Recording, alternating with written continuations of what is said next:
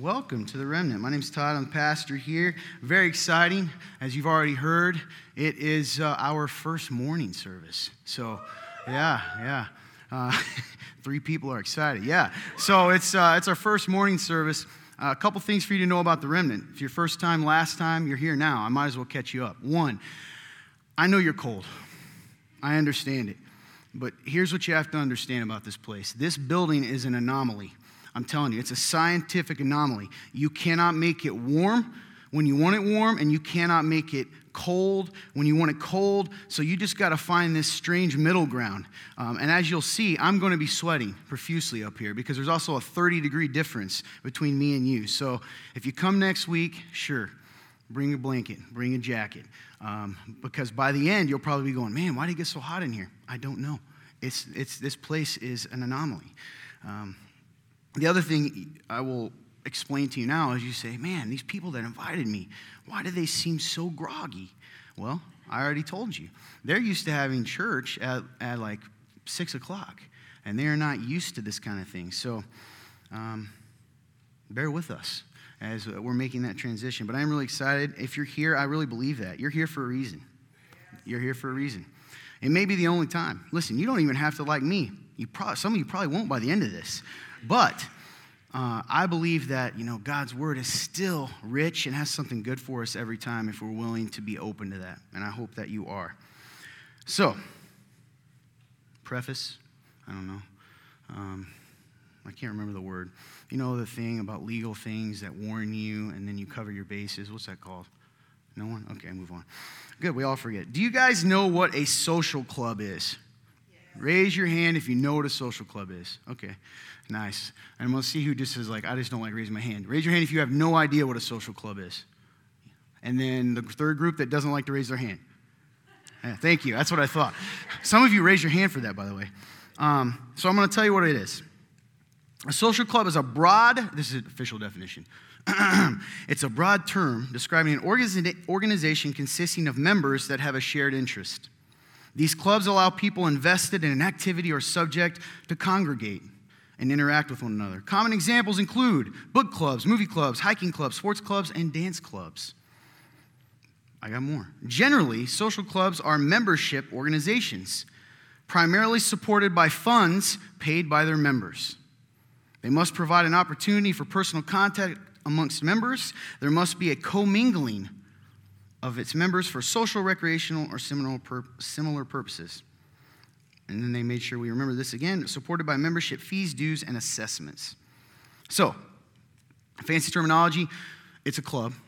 We got that part, right? That comes together under a common cause, and they take it seriously enough that they pay dues to be in the club.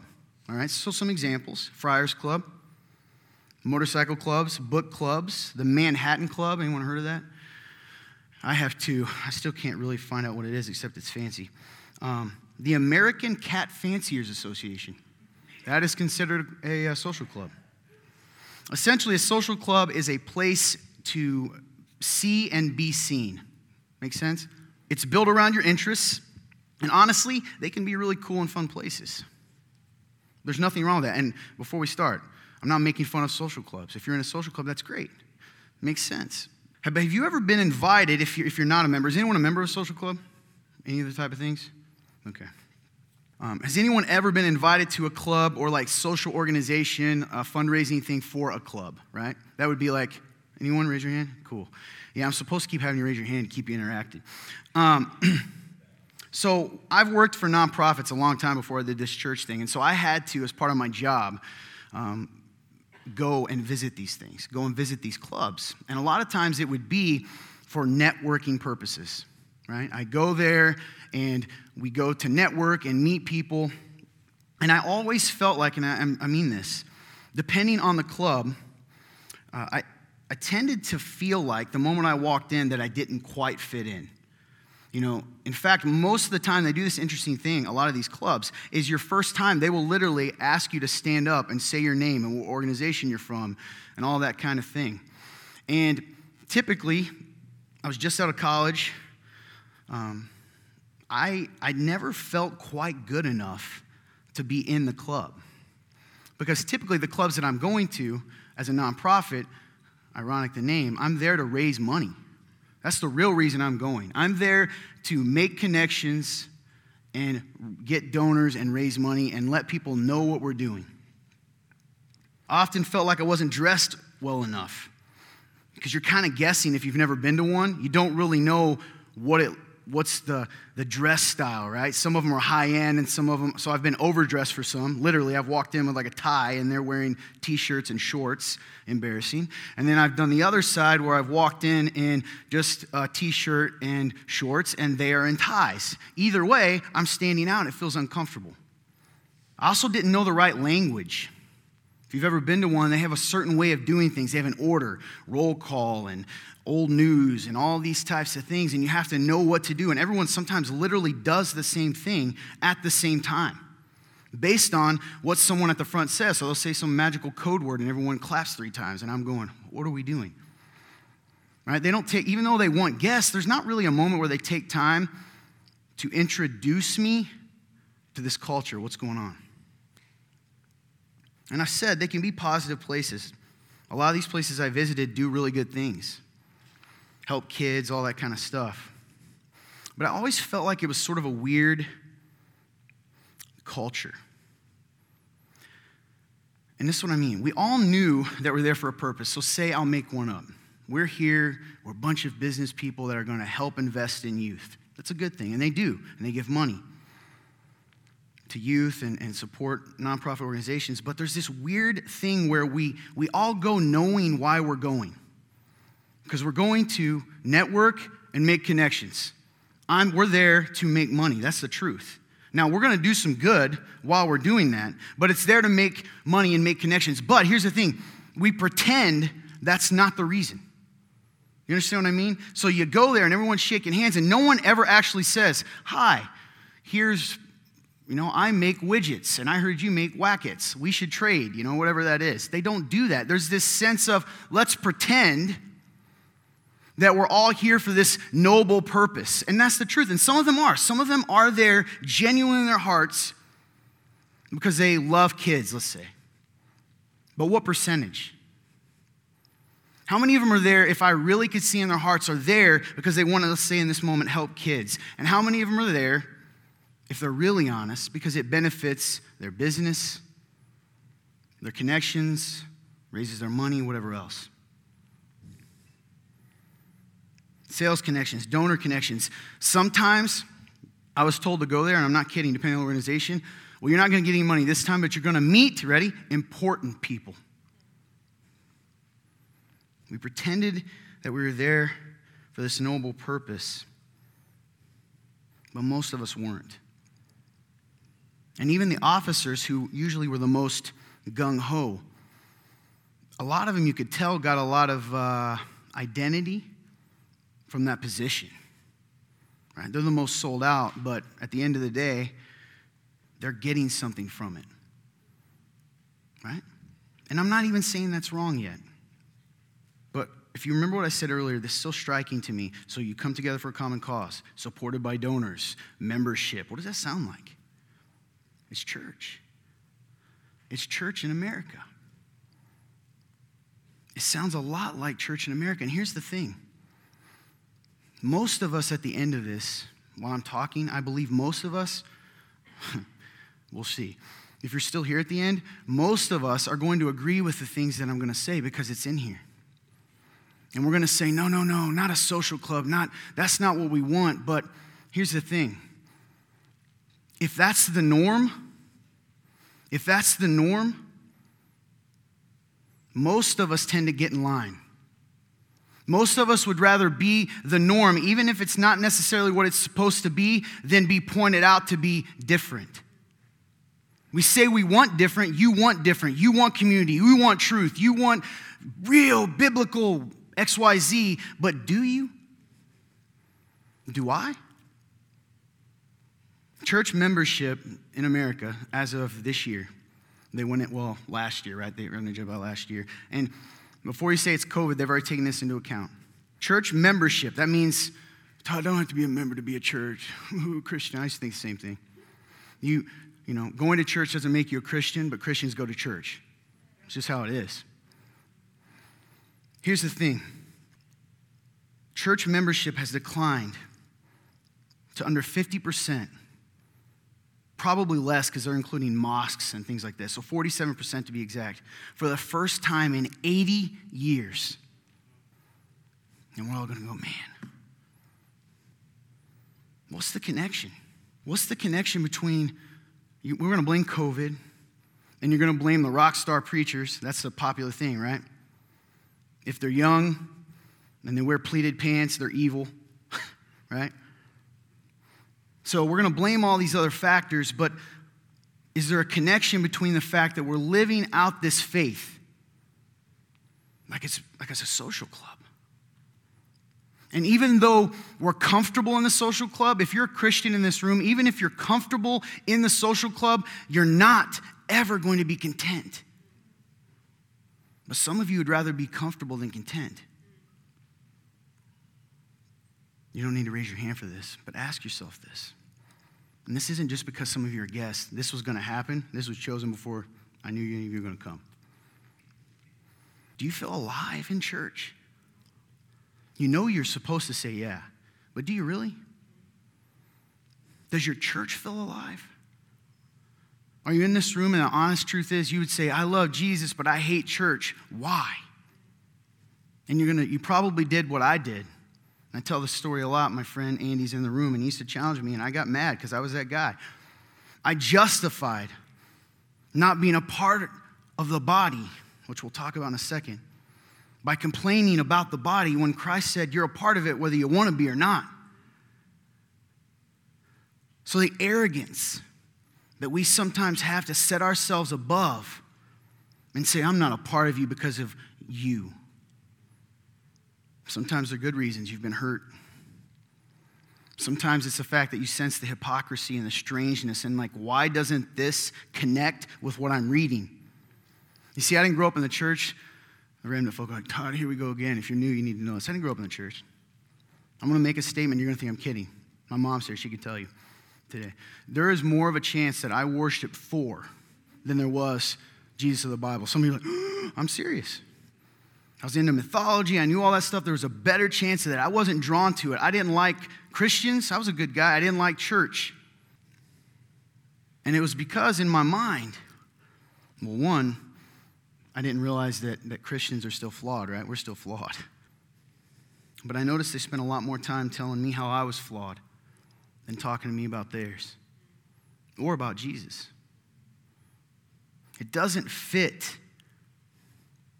Remember I told you earlier, sometimes I'd feel like I'm in this weird world where I am, when I was at the social clubs, where I'm playing a game. Like we're playing a game, you and me, and I'm not going to tell you that you're here to get money, and you're not going to tell me I'm here to get money, and we'll exchange pens and a card and pretend that we care about kids in that moment. And it felt weird. Let me tell you something. I feel the same way in church sometimes. What a strange thing that every Christian would agree with what I'm going to say. You may not agree with me. You may not like me. It's too cold. It's too hot. You know, my pants are too gray. They're not gray enough, whatever else it is. But at the end of the day, you're going to agree with what the Bible says, and you're going to say amen to certain things. But the truth is, we'd rather be comfortable, right, than content. Or even more heartbreaking, if you're a Christian, if you're not, I'll talk to you at the end. You'd rather be comfortable than holy. You'd rather be comfortable than on mission. We're playing a game. If you're, our lingo here at this church, sometimes I call it the Great Masquerade. It's a creepy masquerade ball. I'm going to walk in, and you guys get in your car, and right before you come, I'll say me. I'll put my mask on, and you put yours on, and we'll come in. And we know we're wearing masks, but I'm not going to ask you what's underneath yours as long as you don't ask me what's underneath mine. And we'll smile and say amen and hallelujah, and we'll walk out, and that's great. Not everyone. Remember I told you even in the social clubs, but some of us. And then we walk out and go, when we lay in bed at night, we go, is this what Christianity is? And we settle for this thing. The church becomes this what? A thing where we pay membership dues? If it's not real, if it's not what it says in there, and I shouldn't tell you this, I don't want to do it. if it's not true, if Christ isn't real, if all of these things that he tells us to do is not the way, then what are we doing? Does church feel alive? Does your faith? Because they're connected. If the body's not healthy, the Christian isn't healthy. Right? If my arm is broken, it doesn't matter if the rest of me's good, I'm looking weird, my arm's flopping, I'm in pain, I'm not healthy. Listen to this. I'm just going to read a series of verses. I'm not going to explain. Just stay with me. Acts 2, 42 through 47. This always fascinated me. I'm reading from the CSB. You can read from what you want. We know that Peter preached the first sermon. 3,000 people put their faith in Christ. By the way, that was not a feel-good message.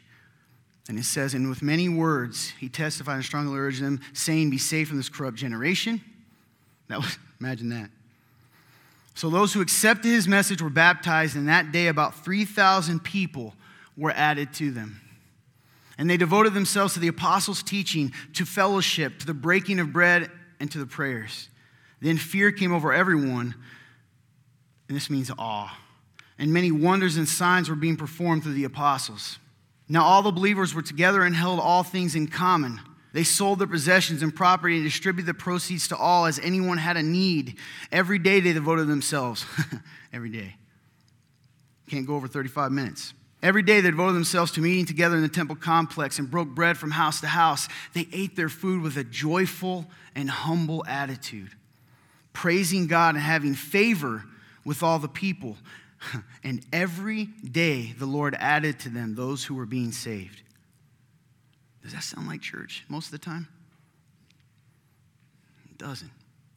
We read this section one time several years ago, and I had a guy, he was a member of this church, so I can say, and he walks up to me and says, are you trying to tell me to sell all my stuff like a communist and give it to the church? He said that. He did.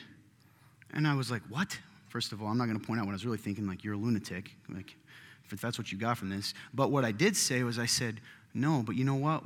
What if God did want you to? That would be weird. You know what tell me the word you'd call a church that was doing this. You know the word. What's it called? Cult. Isn't that crazy? Some of you in this room would call that a cult. Ephesians 2, 19 through 22.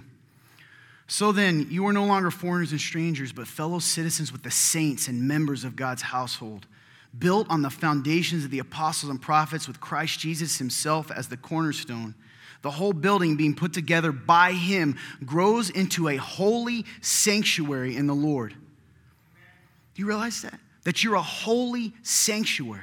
You're also being built together for God's dwelling in the Spirit. You're a Christian in the room. If you're not, it's still true, but I'll talk to you later. Remember, I told you that. Just bear with me. God is here. God himself is here. Todd, that's ridiculous. Is it? It says that. When we come together, when a church is together, it is a sanctuary. It's the temple. It's the Holy of Holies. It is the presence of God himself is here. Does church feel like that? Yeah. Many times? But that's who you are. When you come together, God wants to be there. 1 Peter 2:5. I love this. 1 Peter 2:5. You yourselves as living stones are being built into a spiritual house for a holy priesthood to offer spiritual sacrifice acceptable to God through Jesus Christ.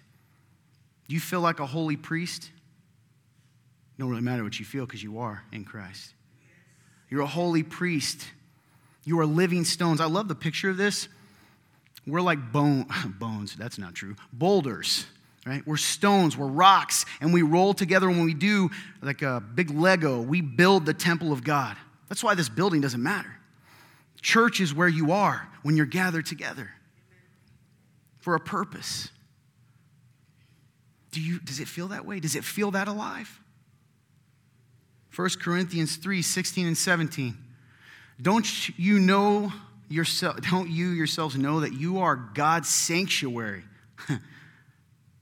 I'm going to mess with you just for a second. I love words. A sanctuary is also a place of rest. What an interesting thing. God's sanctuary. God's rest. And that the Spirit of God lives in you. If anyone destroys God's sanctuary, God will destroy him. For God's sanctuary is holy, and that is what you are. Amen. Does it say if you don't do bad things sometimes? Does it say if you don't stumble or fall? No, it says you're holy. And you're so holy that if someone were to destroy God's sanctuary, which Christ himself, not even hell, can prevail against the church. But even if they could, God would destroy that person because that's how important this is. We're in the middle of a series called Inconvenient Truths. Oh, it just came up. So what it is where I'm going to tell you, if I never see you again, you're already here. Here's an inconvenient truth for you. Things that we don't really think about in Scripture because they're not real convenient. They don't fit our paradigm. They don't fit the social club. Here's the thing. Here's an inconvenient truth. Church is not a social club. Church is not built around what you like. Church is not built around what makes you happy or comfortable. Some of you are already getting mad. P.S. If you're mad at me already, that's a hint. Because I haven't even said anything, really. It's meant to be so much more. And it's not just criticizing. Guys, we don't realize we've accepted this shell of a thing. You are God's holy priesthood. His chosen people. A city on a hill, the light of the world, the salt of the earth. That is what God's people is. And we've settled for what? The American American Cat Fanciers Association. Because that's that's the gist of it. We laugh, but isn't it? It's meant to be more. And I think you know it. And some of you, this might be the first time you're in church in a long time, and I was you because you were hurt. You love Jesus. You love the gospel, but you've become jaded because no one really believes it, right? You feel dumb. It feels like you're believing in something that everyone else is playing make-believe with. And so you're like, what's the point? It doesn't matter what the world's doing. It doesn't even matter what the church is trying to redefine church as. God has said what it is. So we have a choice to make. Will we let him direct us in how we're supposed to be? Or will we settle for the Cat Fanciers Association? Pay your dues. And when you pay your dues, you're entitled, right? What do we do with that? What do we do with the fact that some of you in this room, I don't know, if you're like me, you love God, you love the church, but you sometimes go, is this it? You go to church because you love Jesus. Isn't that crazy? Some of you, you're dead. It feels dead. It feels empty. It feels like a shell. And you still go because you have faith and you honor God. But as you're buttoning your shirt up or pulling your shirt down or, putting your shoes on or whatever else to go to church, is that point of like, oh, I can't wait till I'm done and I can eat that Taco Bell or I can go here. The space between, in this case, 11 and 12:15, 12:30 is just the in-between I wake up and I get to eat. That's not what it's supposed to be. And the world sees that. They see the game. They know we don't save people, but we have a responsibility to show Christ to a world that desperately needs him. What Christ are we showing? I don't have it all figured out, so before some of you, I'm going to talk to that voice that hates me or doesn't like me right now. I'm not setting myself above you. I'm in this. I'm just asking questions. What do we do with that, and how, if anything, can we fix it? Every church in America would say they don't want to be that. It's kind of like, at one point, it's probably not the case anymore, 67% of Americans said they were Christians. You really believe 67% of America has put their faith in a risen Christ? Turn with me to Romans chapter 12. The initial thought is we'll read the body one, right? In Corinthians, we're going to talk about how we're all the body. But I want to talk about a different section because I think in this we can get a clue on what we can do to change it if we're willing to be different. Are you willing to be different if it's the right way? Or would you rather be a part of the crowd doing it wrong? Because, by the way, this isn't a salvation thing. Even if we don't do church the way God told us to, it's heartbreaking. but he loves us and holds on to us. We're the ones settling for less. Romans chapter 12, little context. The Apostle Paul, good guess. If you're ever wondering who wrote a book with the name of a city or a country, it's Paul. Just take a guess, you'll get it right. Most of the time. He's writing to Rome, right? To the Romans. And essentially, one of the things we forget is that culture at the time, there wasn't 67% of Romans saying they were Christians. This was a group of people, small, that met, and they're surrounded by a culture that tells them to do something different than what God has told them.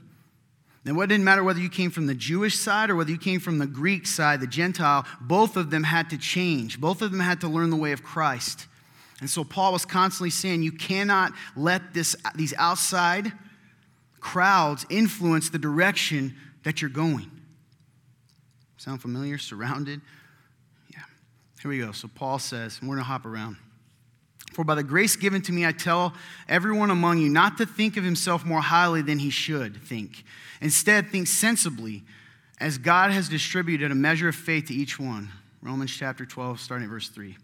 Now, as we have many parts in one body, and all the parts do not have the same function, in the same way, we who are many are one body in Christ, and individually members of one another. According to the grace given to us, we have different gifts. If prophecy, use it according to the standard of one's faith. If service, in service. If teaching, in teaching. If exhorting, in exhortation. Giving with generosity. Leading with diligence. Showing mercy with cheerfulness. Here's your sandwich. Anyway. With cheerfulness. I'm going to explain this. I'll connect it later, right? Well, let's think about this. No one should think more highly of himself than he should. You want to know one of the reasons we're in a social club? Because we like to think highly of ourselves. And we prefer to have it our way, right? When you go to McDonald's and they don't put that pickle on, you're driving back to get that pickle. I do too, right? I paid for it, put my pickle on, right? It's the same thing at church. I come to church, it's too cold, too hot, too smelly, too not smelly. You know, they yelled, they played weird music, blah, blah, blah, whatever it is. And by the way, if you're members, you have home church and came to visit, this is all of us. So this is for you there. What are we doing in that moment? We have set ourselves up as the judge of what's right. You think a church in Zambia would look the same as here? Christian church? How about China, where they hide in basements with candlelight with one page of the Bible? No. It doesn't look the same. And so sometimes we can put our expectations on church. Now, that sounds okay, right, when it's you, but now you got 100 people each saying this is how we're supposed to do it. Weirdly enough, not starting with what God says on how to do it. It goes on to say, why? Why shouldn't you do that? Because we're all part of the same body. It don't matter if you're the big stinky toe or the pretty face, you're a part of the body. And I was telling some people this earlier. Listen, the big toe doesn't seem important until you want to run or walk. We're all a part of a body. So if one of us is down, then we're all down. If one is sick, we're all sick. If one is rejoicing, we're all rejoicing. It affects all of us. But the truth is, most of the time we don't think that way. We don't connect those two.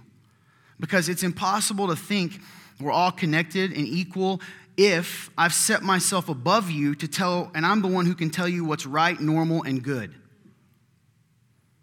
He goes on to talk about gifts, because I love this. There's a lot of unspoken things. Okay, listen, even if you're a prophet, if you're a leader, a teacher, if you lead this ministry, if you're the rich person, if you're popular, it doesn't matter. You should be using that gift to serve each other. That's why you have it. And we don't tend to think that, right? We sort of, human nature in our fallen state tends to judge people based on their gifts, their social status, whatever. You're more important. If you have more money, more connections, you're this. It's not to be that way in Christ Church. Then that's the gist of that. Jumping down to verse 9, the next one, listen. I'll connect it for you. Romans chapter 12, verse 9 says, love must be without hypocrisy. Detest evil.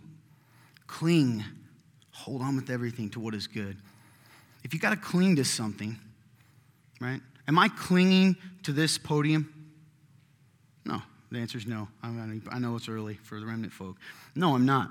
Why don't I have to cling to this? This is that part where I keep interacting. It's easy to do this. If I'm falling, right?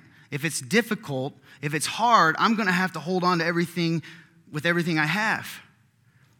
If it says that we have to cling to what is good, here's the bottom line. We're not naturally going to do it. Even after Christ, we're going to have to hold on to it. You want to love without hypocrisy? We can all say amen, but you got to hold that. Show family affection to one another with brotherly love. Outdo one another in showing honor. I like this. Do you ever outdo? Like, is the competition on who can love each other better? Somebody, I'm going to love you better. I'm going to give you more honor. I'm going to give you more honor, right? That doesn't happen. Do not lack diligence. Diligence. Be consistent, right? Do not lack diligence. Be fervent in spirit. Serve the Lord. Rejoice in hope. Be patient in affliction. Be persistent in prayer. Share with the saints in their needs. Pursue hospitality. Can you go back to that? Share with the saints in their needs. Let me redo it for you, how we tend to, human. Share with the saints when we feel like it or we have enough to share. And I don't think we're evil that we do that. We just get in this mindset, right? Bless those who persecute you. Bless and do not curse. Rejoice with those who rejoice and weep with those who weep. Be in agreement with one another. Do not be proud. Instead, associate with the humble. Do not be wise in your own estimation. Do not repay anyone evil for evil. Try to do what's honorable in everyone's eyes. If possible, on your part, live at peace with everyone. Most of the time when I read this section, even personally, I read it as he's speaking to me as a Christian. But remember what I said at the beginning? Body. This is how you're to be with each other. If possible, live at peace. That sounds like a pretty good place. Love without hypocrisy, detest evil, cling to what is good. Here's a simple way to love without hypocrisy. Just give you an example. I just told you. When I'm allowed to tell you what's normal and good, when I'm allowed to tell you what's the right way to dress, talk, and speak, that's not in the Bible. It's just my style. If I'm allowed to tell you what's the correct way to play music and the correct way not to, and what time to have it and all these other things, here's where the hypocrisy is. You're expecting them to accept that, but what happens when I tell you the same thing? Who wins? Who wins? Show family affection. Outdo one another in showing honor. In verse 21. Do not be conquered by evil, but conquer evil with good. I understand why. I didn't realize how arrogant I was. I'm going to be honest with you guys. How arrogant I was until I got into ministry. I all the time would tell people how it's supposed to be. And by the way, there is a standard. God's word is a standard. There's things that are black and white. Trust me, if you're going to base, well, this guy's all, you need to come again. Because I don't err on that side. I tend to get in trouble because this is black or white. But there are things that we hold to be black or white that aren't. You don't get to tell me, right, what's considered worship. Because somebody else is going to tell you, there's denominations that say that you're worldly if you have any sort of instruments. And again, there's no problem with them gathering as a group one do that together, right? If they're worshiping, praise God. That's not what I'm saying. What I'm saying is the idea where there's this standard that we're judging each other on, basing our love on all these things. You're playing a game. You're following the rules, but you've missed the point. You don't even know why you're playing anymore. You can be a good Christian and not follow Christ in America. You can. You can be a good Christian by the standards that we put on ourselves and not follow Christ. Bottom line. So, that being said, right, you guys, we want to be alive. It's not just about negativity. I hurt when I see people, like some of us that have accepted that truth, we've only accepted it because what's the other alternative? That's why we're lonely and hurt. That's why we struggle, to share our burdens. What a powerful verse in Galatians 6:2. Carry each other's burdens, and in this way you fulfill the law of Christ. It's funny, though. How can we help each other carry each other's burdens when we don't tell each other? And we'll tell us some, right? Yeah, it's been tough. Transmission went out of my car. Do we share the porn addiction? Do we share the marriage problems? Do we share those things? That's not allowed, though, right? Because the rules say there's certain things that you can be a part of this, but there's certain things that you can't. And so what happens? Well, I just got to tighten my mask a little tighter because I don't want you to see what's under it, because you'll kick me out of the club. Because being in the club isn't about Jesus holding on to me anymore. It's about me paying my dues and being a good member of the Cat Fanciers Association. So I'm going to leave you with a list. I found our church loves lists. I'm not a natural at them, but that's what it is. Here's a list for you, right? This is what I would say. Remember I told you earlier, can we change this? I think we can. I think we can change it. And listen, this is a broad topic. I got to do a whole series on this. So there's a lot more nuance to this. There are certainly churches out there that are going the other way, okay? Again, that have no truth. I'll accept everything and write it in here. I mean, that's a big problem too. But do you know what part of the reason they're successful? Because they do certain parts really well. And it's creepy. Welcome you. We're all part of the body, right? What body? We don't do that. We don't always do that. How do I know? All right, since some of you are already mad, probably, and you may not come back, I'll say this. When I first came up here, and this is for me too, we do this. What did you judge immediately? What did you immediately say? Did you think, wow, this is really cool, I get to be here? Or did you say, I'm not picking on anyone. Me too, I do it, especially if it's hot. For me, it's not cold. I'm hot all the time, so I'm like, it's hot in here.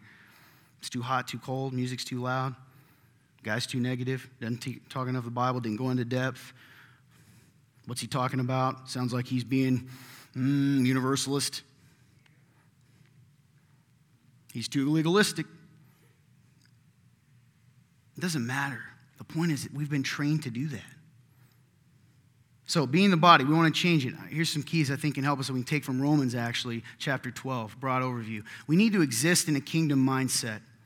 Listen, it's not going to be normal. You want to change this? You want the church in America to be what the church is supposed to be and not just a good American church? We've got to be willing to be different. You want to be different? You got to be willing to accept the entire gospel, which is this: count the cost.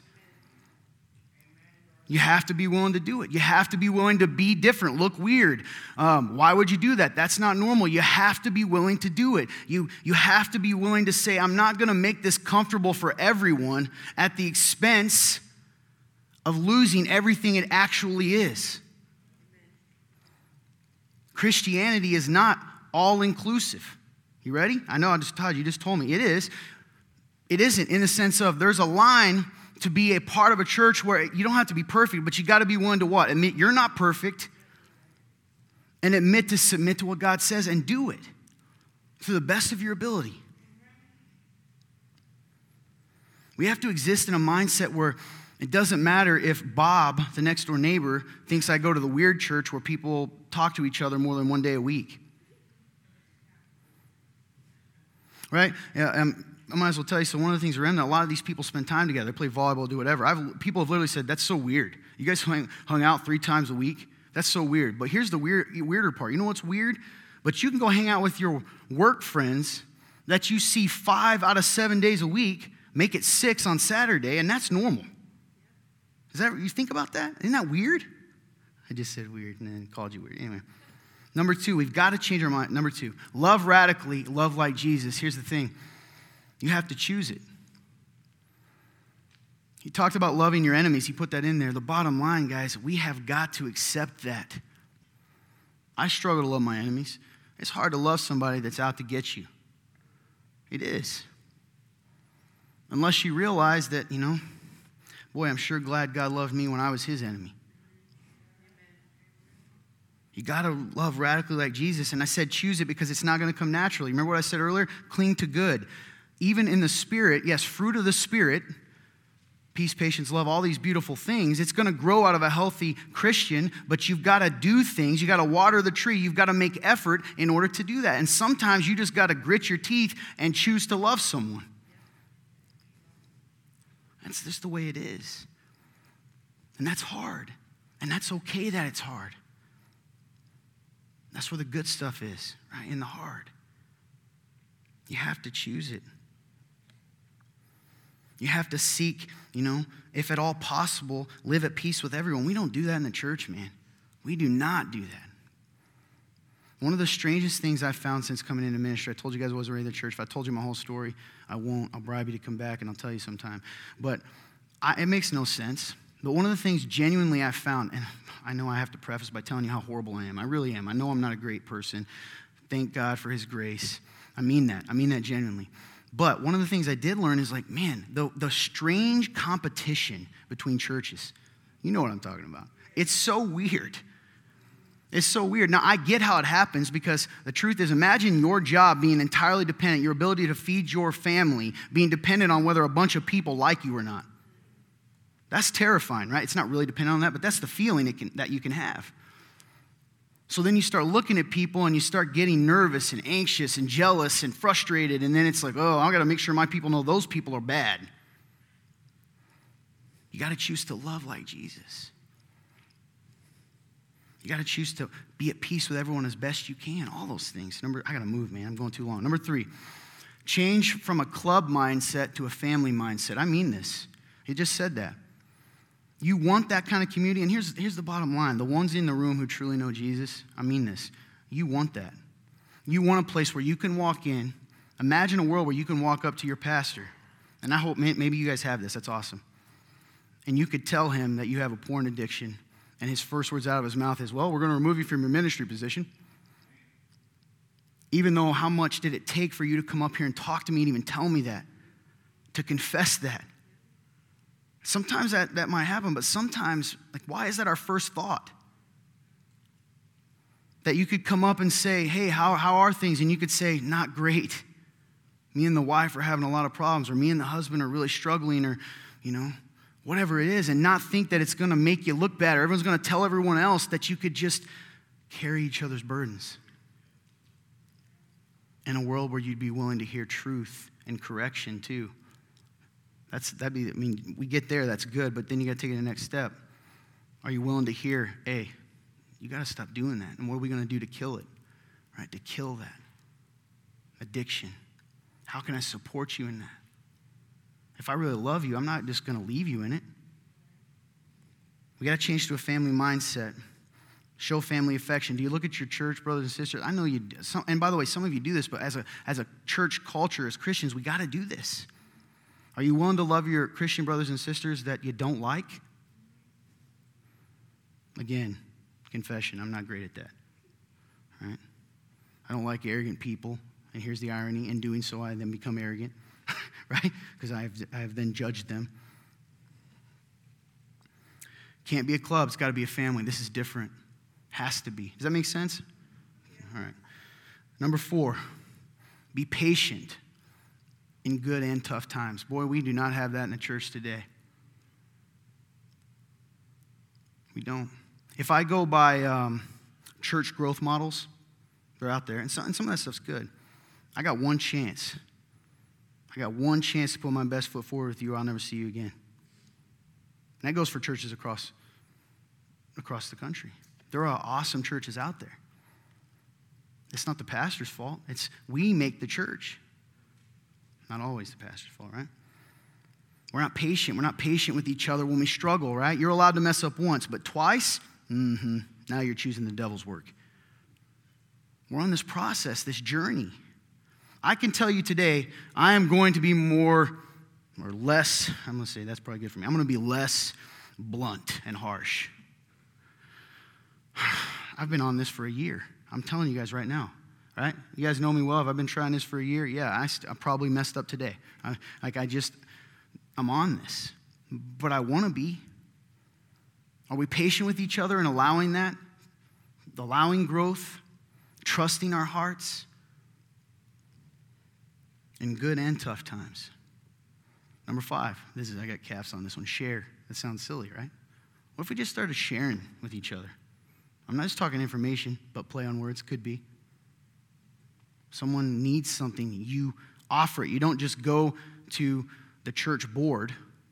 Hey, Rick needs $100. I'm going to put a thing in for him. When you have $7,000 in bank account, you don't need that person to share. It doesn't have to be money, but that's the one we don't like, right? Creating a culture of sharing where it's like, we don't have to worry you're going to hold it over me. You're not going to go tell everyone, well, I don't know if you guys heard, but I gave Rick $100. Praise God. He just works in mysterious ways through me when I gave him $100. Right?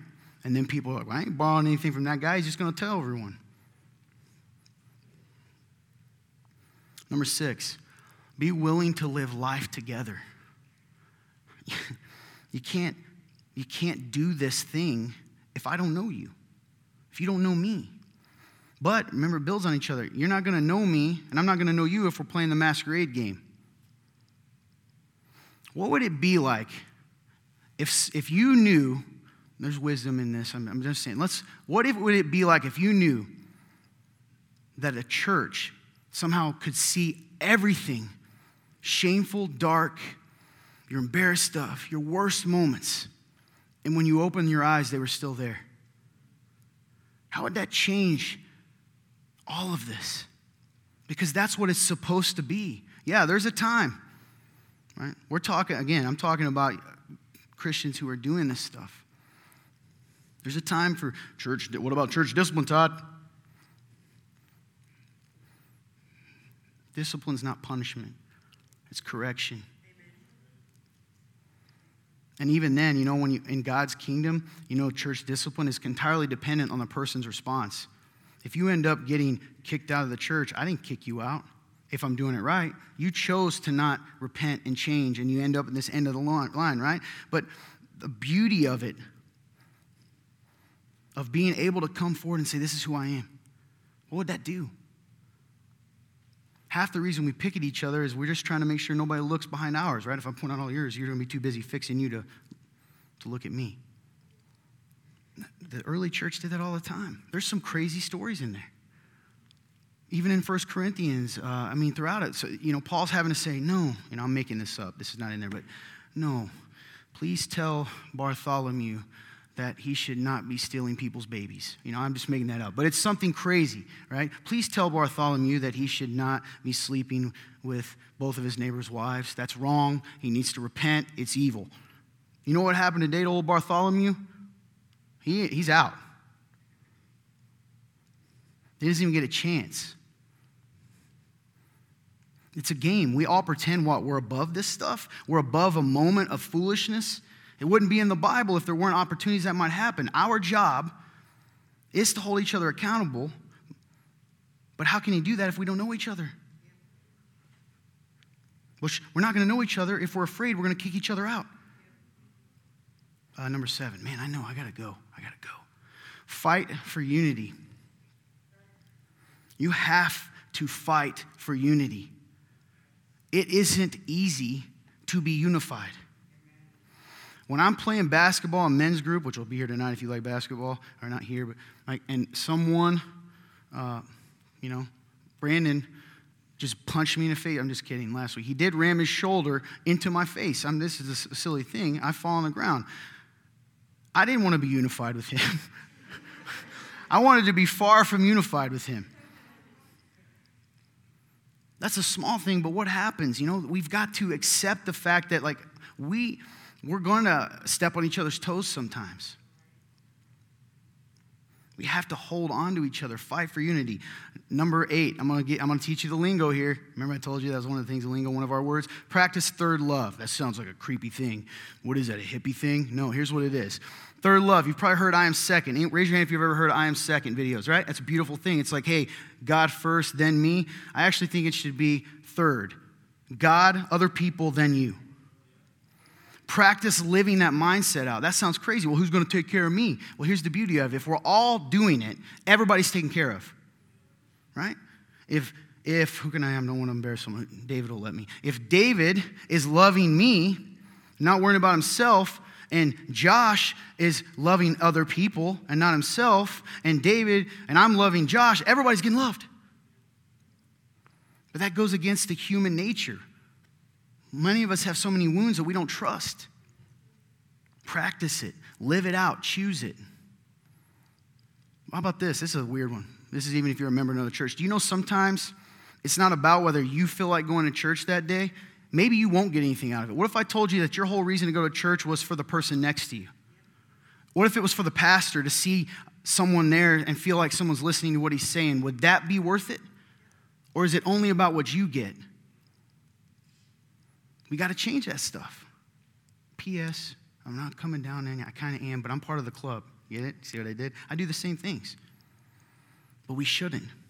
And number 9, set the culture and conquer with good. Set the culture. It's a thing we say around here. Listen, you have got to be willing to be weird to the world's standards if we want to change church. You've got to be willing to say, hey, those are the weirdos. That's happened the entire history of Christendom. We've been weirdos. That's who we are. Just so you know and make sure you know how weird you are, you believe a man died and was raised from the dead and is now ascended next to the Father. That's what you say you believe. The man took a couple of fish and a loaf of bread and fed thousands. That's what you say you believe. You're already weird. You're trying to make something weird normal. It isn't normal. It's better. Set the culture. Why do I say set it? I like medieval stuff. I'm a nerd. I picture like a knight ramming his pennant in the ground. He's like, I'm not leaving here. I'll die here before I give an inch up. So come and call me weird. That's cool. You know what's the crazy thing? If we set culture like that, what you're going to find is even the people that are attacking us are eventually going to go, wait, they really mean this? Well, I want that too. The Christians who've been trained to, I want to be loved and be able to share these burdens and grow and beat this addiction. I want that. And conquer with good. I love that word, action. Conquer. I'm a guy. I don't know. Conquer. You could have just said take. Conquer. Be so good. Pursue it so hard that you just crush evil. Right? You just crush that culture that says all of that stuff. You know, if you'll picket the line, if you'll be out there picketing against homosexuality, will you picket the line against pride and arrogance and hate? Will you stand for that in the church? Or does that not matter as much? Both matter. So, she's going to come play some music. And you guys, you get to go do what you want to do. We call this altar time. This time is for you and God. There's no agenda here. Whatever God is saying to you, however you need to respond, you can stay at your chair. You should respond. There's people up here willing to pray for you and pray with you. Maybe you're that person that's been so hurt and you said, Todd, man, I want what God wants for me, but the truth is I'm scared to death. There's power in prayer. It tells us that. By the way, there's going to be people up here ready to pray for you, and you're going to think that's weird because we don't do that. I caved to that one time. I was like, let's just put him in the back. I did. And I was like, put him in the back because that's not as weird. You know what happened? Nobody went.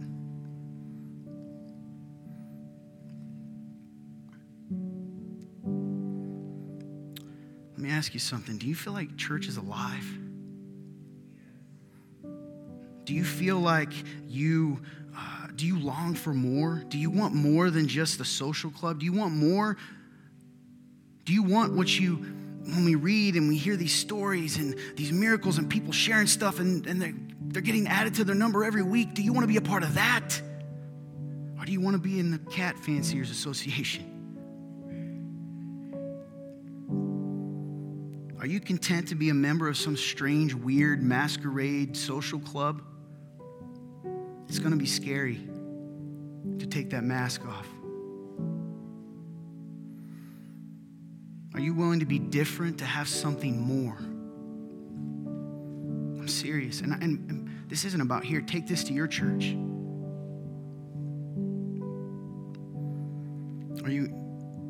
willing to be different, to have something more, to be the beautiful body of Christ in a dark, desperate, and dying world? You understand that? You know why we're the light of the world? Because we point to the only person that can give life. We don't have time to be playing no game. Are you willing to set culture? Are you willing to walk out today and say, maybe I can't change anyone else, but I'm not moving from here?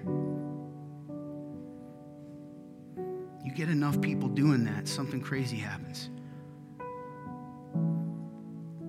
Are you willing to be about it and not just talk about it? Because every Christian is going to agree with this stuff. Unless they're a cult, just kidding. We have such an important mission. If it wasn't for a church that did something weird, that I even thought was weird, which is put a play on called Heaven's Gates, Hell's Flames, I would have never known Christ. If my buddy hadn't invited me to this thing, I would have never went and heard this weird play that I'm telling you, even now I'm like, it was weird. But somehow, some way, Jesus found me there in the dark while some really bad actors performed on a stage at a church.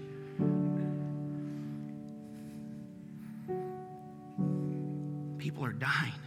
I was dying.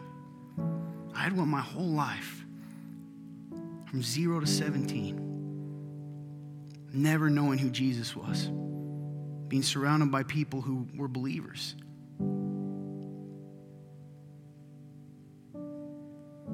We have such an important mission. If you're in this room today, so if that's you, if you say, man, I've been adding to that other culture, let me stop. If I'm honest, Todd, I have been the one condemning and judging and being, pursuing hate more than love. If that's you, repent. You know what that means if you're that person. It means turn away from it. Say, I'm done, God. I want to be better. It's going to involve being weird, I'm telling you. It's going to feel weird because you've been doing it so long. But if you're in this room and you don't know Jesus, I got a few seconds to tell you the best thing in the world, but it starts with really bad news. Here's the reality, guys, if this whole Jesus, gospel, Christ thing, because I don't believe for a second, everybody in this room believes, and that's okay. I was you, I just told you that. Here's the reality, though. The Jesus many of you have been told or shown is not the Jesus of the Bible. It wasn't for me. He's not just the guy who looks at you from that weird, creepy picture where it seems like his eyes are following you all the time. You know what I mean. He's not the guy that's just there to tell you how bad and ugly you are forever. He's not here to condemn you. How do I know that? Todd, you better tell him the whole thing. I will. Just talking to you in the room. Give me a second. Here's the truth.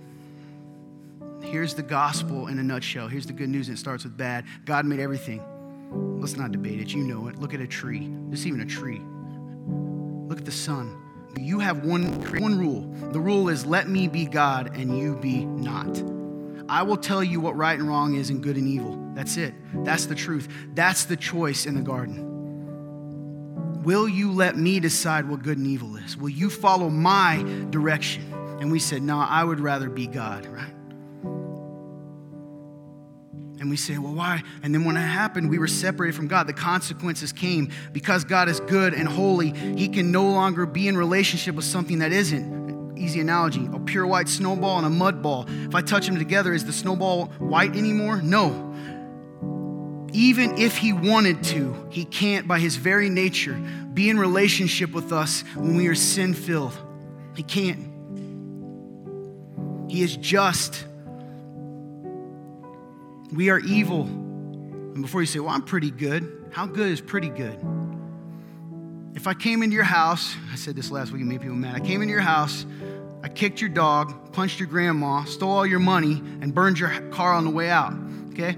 I go in, they eventually catch me. It's a long, drawn-out race. I was on my way to Mexico. They found me, okay, and they took me in, and I'm standing before the judge, and the judge says, what's your defense? And I said, here's my defense. I've been really good for 364 days of the year. This one day I had a bad day. And he goes, you know what? You have been pretty good. Go home.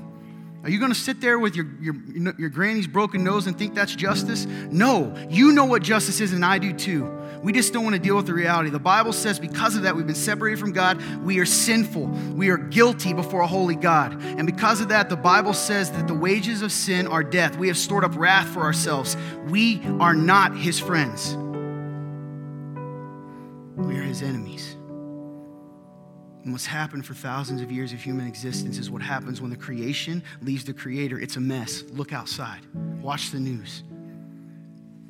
We're not very good at being God. Look at your own life.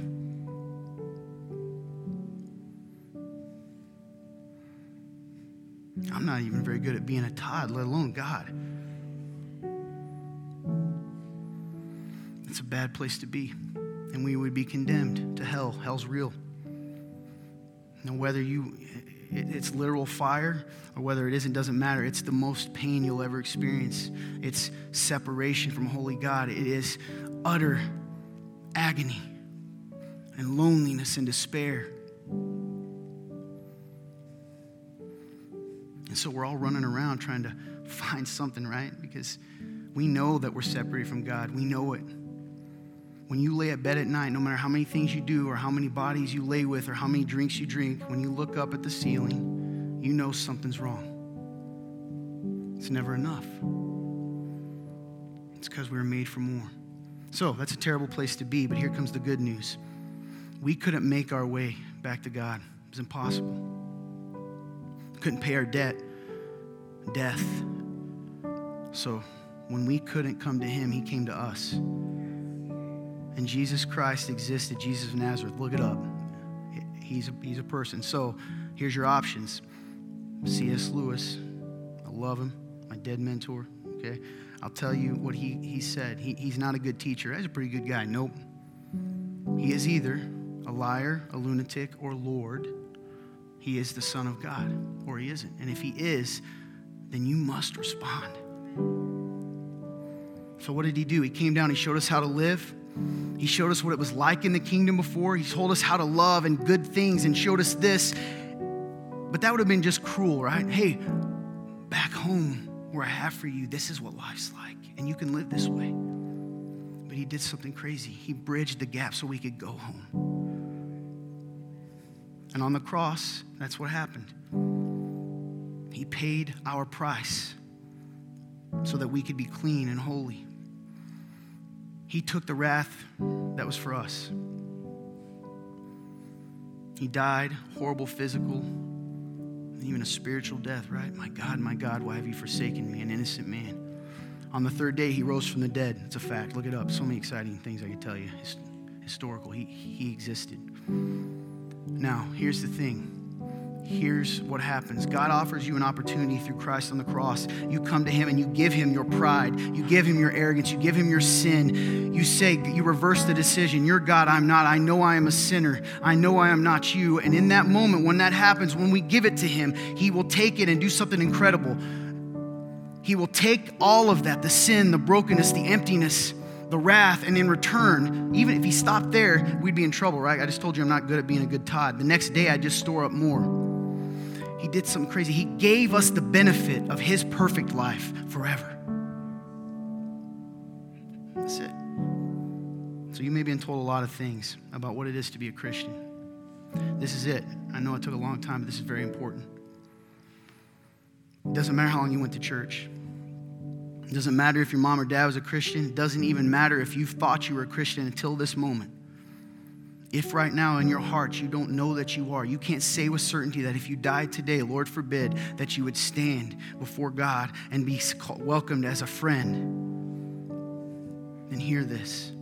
The Bible says in Romans, actually, if you confess with your lips and believe in your heart that Jesus Christ is Lord and was raised from the dead, you will be saved. That's it. Turn away from what you've done and turn. You don't have to have it figured out. I didn't. I still don't. I've done a lot of terrible things since I've been a Christian. But he has promised to never let you go. You can have that today. Wherever you're at, I know it's long, I know. For the next 5 minutes, wherever you're at, whatever camp you're in, whether it's at your seat or it's up here, respond however God's calling you to respond. But whatever you do, don't leave the same you came in. Because if you do, you're choosing to.